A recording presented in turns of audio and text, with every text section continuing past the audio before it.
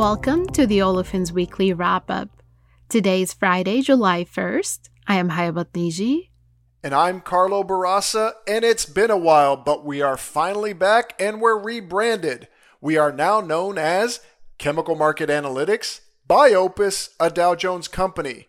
Now I know that's a mouthful. I know this, but we'll figure out a way to smooth it out. For now, just call us Chemical Market Analytics. And if you recall, during these regular update episodes, we review the top events moving the ethylene and propylene markets over the past week.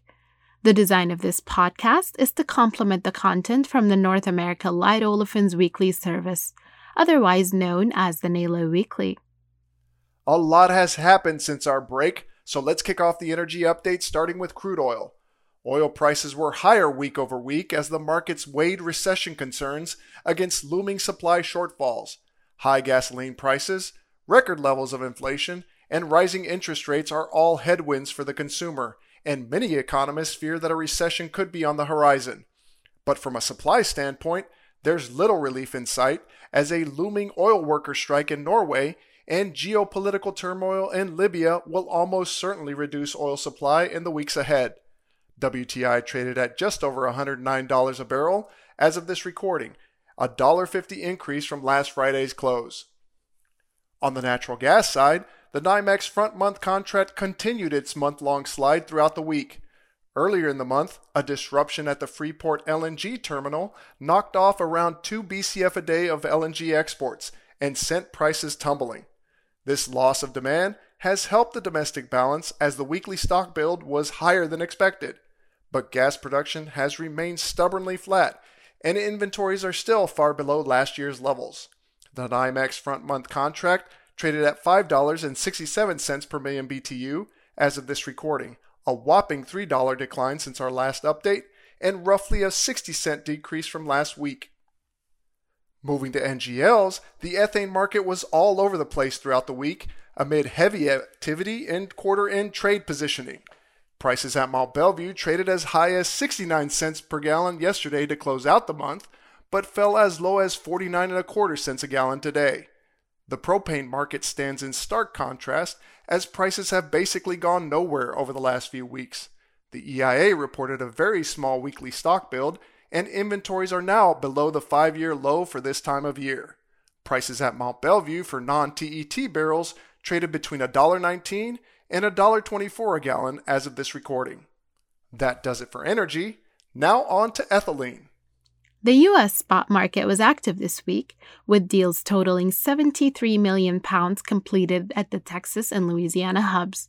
Overall, ethylene prices trended lower, settling at 25.5 cents per pound for 2 June deliveries and between 24 to 26 cents per pound for July delivery. The weighted average cash cost increased this week, driven by higher costs across the board for light and heavier feeds. Supply continues to be at a surplus on the U.S. Gulf Coast, although the recent unplanned outages or preventive maintenances pulled down U.S. inventories to 5-year average levels for June. The stocks are expected to reach above 5-year maximum levels in the third quarter as maintenances conclude and new crackers start up. The combination of the Russia-Ukraine conflict, higher inflation, and the onset of recessions in select regions is weakening regional and global demand.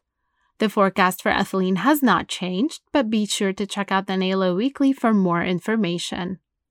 Contract prices for polymer-grade and chemical-grade propylene settled this week as buyers and sellers agreed to move June prices down by 10 cents a pound from last month's benchmarks.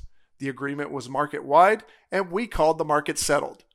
Contract price negotiations were undoubtedly influenced by the steady decline in spot prices as demand continues to struggle.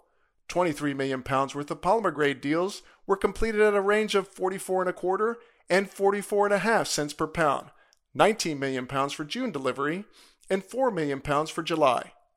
The refinery-grade market was very quiet this week as only one railcar deal was completed at 38 cents per pound for July delivery.